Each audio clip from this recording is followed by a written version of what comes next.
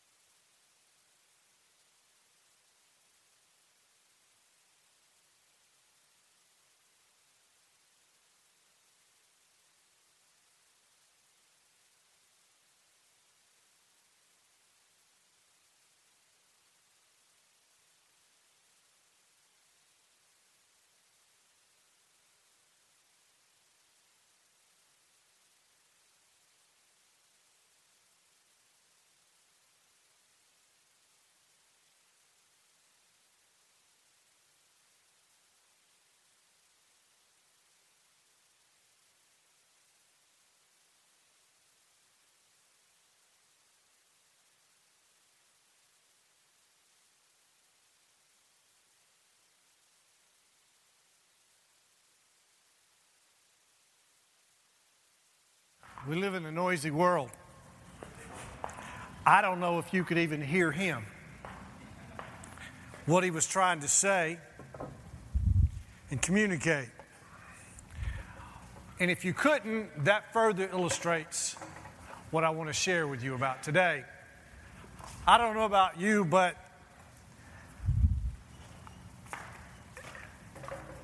I get tired of the noise. Some of it is just that. It's sound without much purpose, or it's intrusive sound, or it's intrusive into the flow of my life and what I want to be about. But I'll tell you something. We're not the only people. It was noisy even in biblical days. I know you find that hard to believe. They didn't have cell phones. They didn't have computers. They didn't have train tracks and whistles.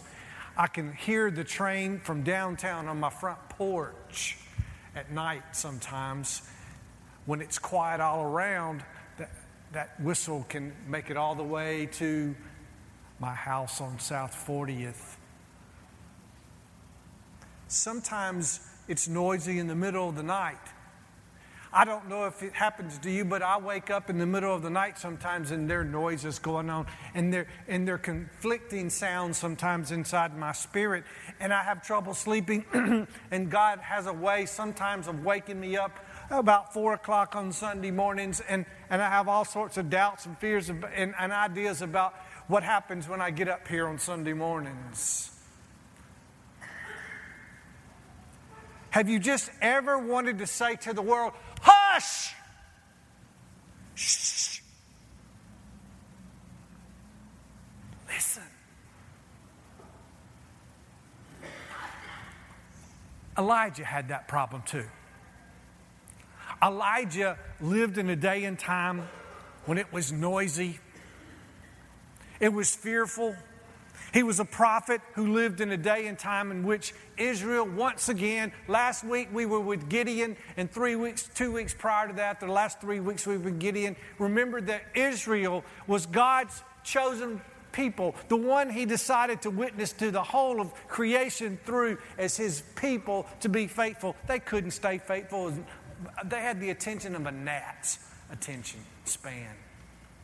And once again, we find ourselves in another part of the scripture where Israel has fallen away from God. She's been influenced by other people, and so God chose to send particular men and women to bear his message to his beloved Israel and to woo them back. And sometimes it took some dramatic experiences. And one of those happened when Elijah himself was called by God to go to King Ahab and to take on the prophets of the religion, the preachers of Baal, 400 of them. And God told Elijah to go there and to build an altar there where the Baal sacrifices were made. They were to cut up 2 young bulls. I often wondered how they would do that. I mean, this was a sacrificial system where blood was everywhere all the time. But they had to be some bad dudes to be able to cut a bull in half. You know what I mean? But that's what they did. They were to cut 2 bulls together. And Elijah said, okay, prophets of Baal, put your meat up on the altar and do your dances and shout and say whatever you're going to say to your God and get him to come down here and consume this meat because I got news for you. There's only one God. And he's going to show up in a few minutes, and when he does, there'll be no doubt. So for hours into the day, the prophets of Baal wailed and they did everything. And then it got serious because Baal looked like he might have been asleep or he was busy. So they did something even weirder. They cut themselves with knives and spears and thought that would invoke the fury of the God to come down and show up and not embarrass them in front of Elijah. It never happened. And so Elijah said, I tell you what you do. You put the other calf up on the altar. And oh, by the way, just to show that I really know what I'm talking about, build some big old trenches around this altar and fill them with water. And then douse everything on the altar with water. And Elijah said, now, we'll see who is the real God. And fire came down from heaven and consumed everything on the altar, dried up all the water in the trenches. And the prophets of Baal were taken away and killed. It was not a good day to oppose Elijah and Yahweh. All the noise of Baal, all the noise of the prophets, all the words and confusion were silenced. But the news spread to the queen. Now, you may not know about Jezebel. She was a tough queen. And her words were, when I get my hands on Elijah, what happened to those prophets of Baal? Nothing will compare to what I'm going to do to you, Elijah. Now, Elijah was a man just like me and just like all you guys out there. He was tough, and he faced the music, but he was no fool. Hell hath no fury like an angry woman. Amen? And he went, and God led him up to a mountain called Horeb, Horeb. It was a holy mountain. In fact, it was the same mountain where Moses received the 10 Commandments. And Elijah went up there on the mountain and he went into a cave. And God came to him. And he said, why have you come, Elijah? And Elijah tells him why he's there, that he's afraid, he's escaping. And God said, I'm going to come by and visit you. I love the way Miss Betty read the Scripture. That's the way Scripture ought to be read. With passion and with nuance. And the Lord God came by. And he was not in the wind or the hurricane. That one of the translations I used was hurricane. And down here in South Mississippi, that word has an impact. The winds of a hurricane. No, God was not in that. But it was preparing God to be there. And then the scripture, the imagery said God's presence was like an earthquake, that the mountains shook and the rocks actually split in two. But God was not in the earthquake, in the noise. And then there came this all-consuming fire. We're getting close. Fire. I think about Holy Spirit in prayer, but no, it wasn't that kind of fire. And it was so much so that Elijah covered his face because no one could stand. The Hebrew people believed that no one could stand to be in the presence of God, much less even utter the name God. But he stood there, covered his face, and then the scripture says there was a light murmuring sound. That's what the New Jerusalem translation says. Some translations say there was a still small voice. And he went to the opening of the cave, still with his face covered, and experienced God passing by. Probably saw the back side of God where God had passed by, not God. Elijah couldn't have done that. He could not have withstood that. But he knew when he heard that voice, after all the noise, that it was the presence of the Almighty.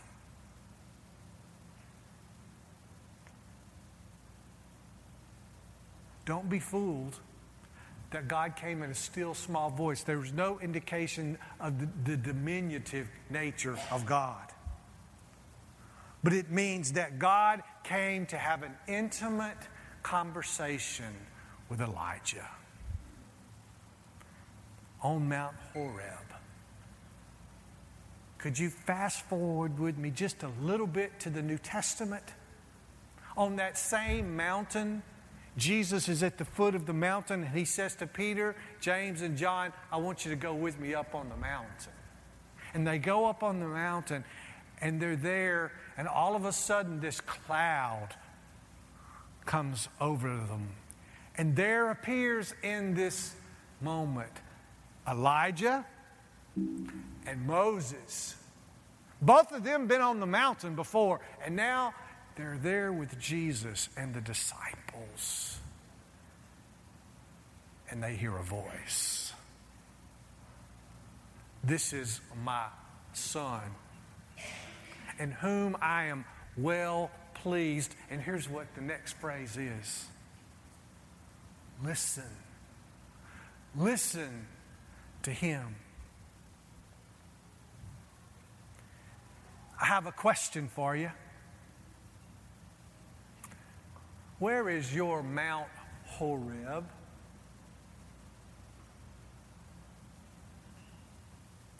Where is the place, either physical location or in your heart and mind, where you can go and you can say, shh, listen. Is there a time in your day, a time in your week where you go to Mount Horeb and you turn off your cell phone and turn off the TV or the computer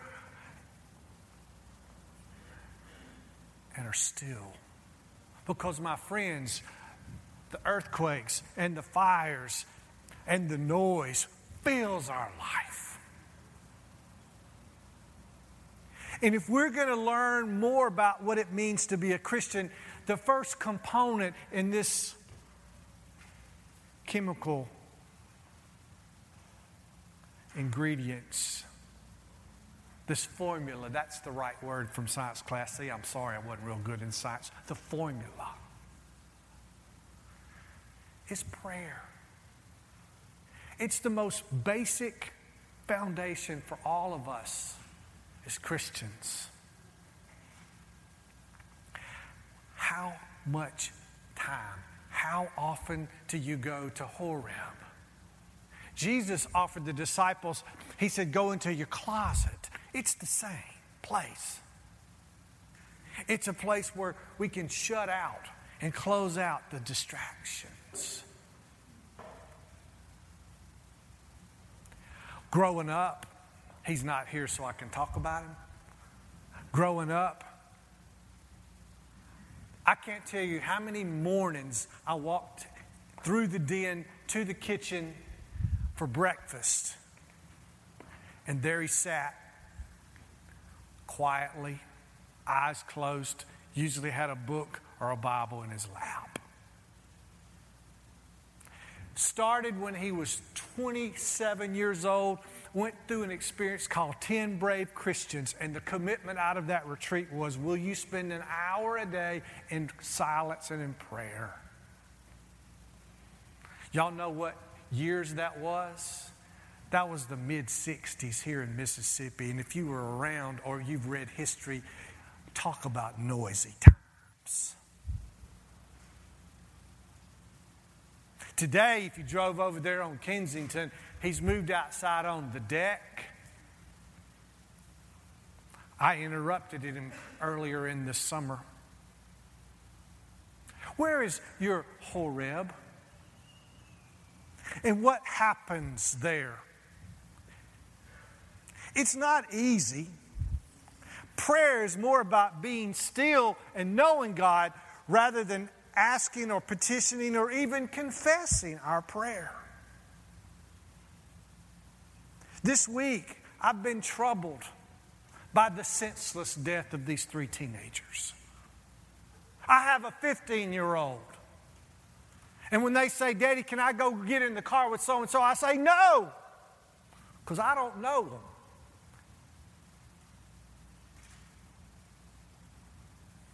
It's been troubling this week. It's been noisy.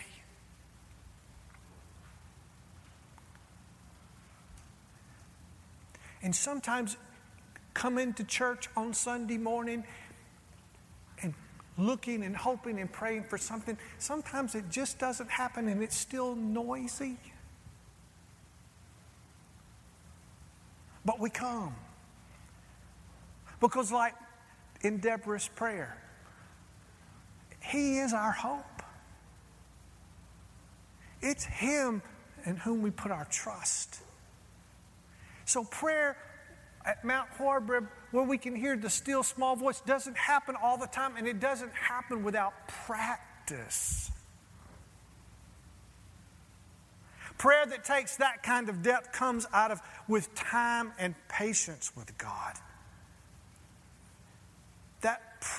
That practice and that rhythm helps us create a depth that gets us through the doldrums.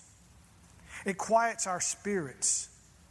If you have a devotional guide, the upper room is one we provide for you. But if you read a passage of Scripture and then perhaps a reflection, and that kind of steals you, and then you learn to take some deep breaths and just be quiet. Before you say a word or ask God for anything, just be quiet. This morning, in preparation for having communion following this service, I went into our prayer room. We have sacred space here at Parkway Heights. It's right around the corner over there down the hallway. Folks, somebody really wants to be intentional about creating a space with pillows and chairs and altars and candles and Scripture on the wall. I invite you, if you've not been in that room lately, go in there before you leave today. And just sit there. Lunch wait. Just take 2 minutes and sit down and just look around the room and then make an appointment perhaps when you come during the week or come up here during the week if you've got business to do or whatever, or going to a meeting. My goodness, wouldn't it have been great if our leadership team would have just gone in there yesterday morning for a while before we started? Do you have a place? Will you make time? Will you have patience that your prayer is much more than just doing anything? It's recognized that God wants to commune with you. Think about it, folks. Like the story in the Garden of Eden, God wants to walk with you and I in the cool of the day. He, as the song, old gospel song says, and He walks with me, and He talks with me, and He tells me that I am His own. And the joy we share as we tarry there, none other has ever known. That's what prayer can be for us. But see, some of us, like me, who are wired kind of like, woo! Sometimes silence is scary. I moved from Greenwood to Meridian in 2004. It was one of those moves that happened after annual conference. We were supposed to stay in Greenwood another year. Imagine that. And the bishop calls.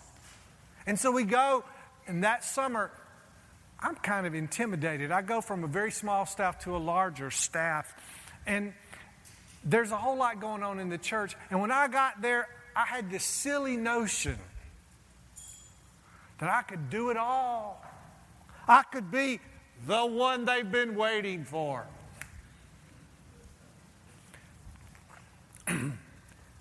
6 years I was there. And I lived with this nickname. When you leave the church at Poplar Springs, and after 6 years we left, you're given a gift. And it's an artistic rendering of the people on the church staff. You can put it up there now. And that's what this is. It's an artist's rendering of the church staff. The caricatures are around here. It's Cindy and Malaya and Megan and Lori and Nancy Joe and John and Shelby. And there's a picture of the church. And that's me in the middle. Now that's cute, isn't it? It's also an indictment. It's also an indictment because that's how my church staff perceived me. And unfortunately, that part of my personality is yet to be exercised.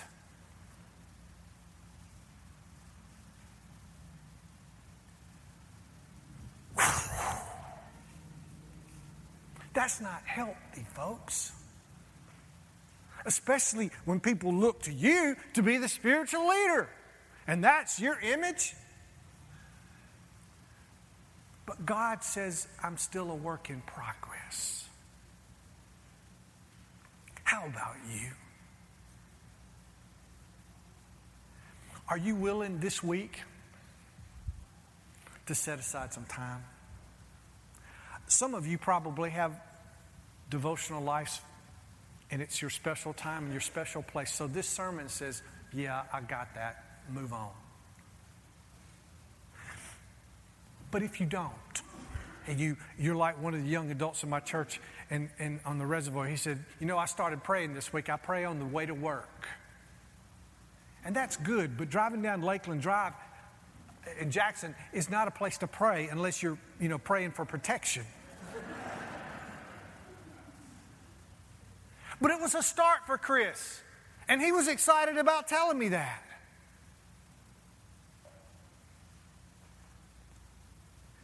So here's what I want you to do. And this is the take home. A few minutes ago, we prayed the prayer that Jesus taught his disciples to pray. Our Father who art in heaven, hallowed be thy name. This week, can you shut everything off for just a few minutes And close your eyes and get comfortable somewhere. And pray that phrase, Our Father, who art in heaven, hallowed be thy name. And just let that sink in with you. Think about, some of us didn't have great relationships with our fathers, and to think about our daddy and God, that may not work for you. But you could say, oh God, hallowed be thy name. Hallowed means, what does hallowed mean to you? What is sacred? What is special? What can I set aside and invite God? And I invite you just simply to say that phrase and just be still for a while and see what comes. I use the imagery of bubbling up. That's what works for me, bubbles up. It may be out here. It may not be visual at all for you. It may be a feeling. But simply to take that phrase and pray it for a while. And then when you feel like you want to move on, say the next phrase. Now, Rob, I hadn't got that much time. Probably you don't. But if you say that to yourself, you might ought to step back and question, why don't I have that much time to meet with the one who is the one who flung the stars in space and who created me in his image? Don't I have enough time? So this week, and over the next few weeks, this whole idea of the chemistry of a Christian, it begins with prayer. It begins with prayer. And I want to invite you to a deeper prayer life. Take these reflections and meditations that are going to be sent to you via email, or take them home with you this week. Take an upper room home with you this week. And here's something else. I know that my staff is here to be with you and to offer and to help equip you. And if you have never developed a prayer life of any consistency, please email, call, come by. Because that's what we're here. I can't think of a more important role for me as your pastor than to help you deepen your prayer life with God.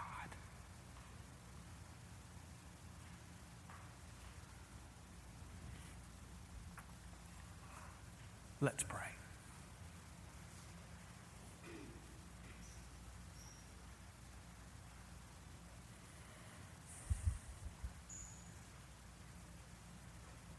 Into my heart, into my heart, come into my heart, Lord Jesus,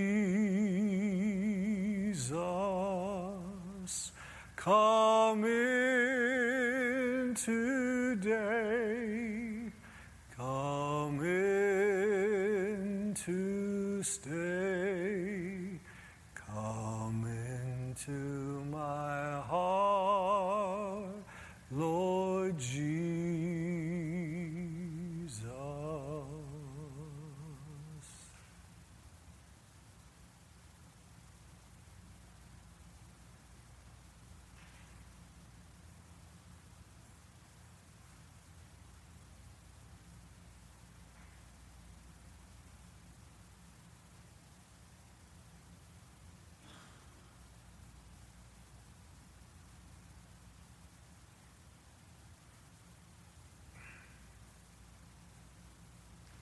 Oh God, we give thanks that you love us and want to be with us.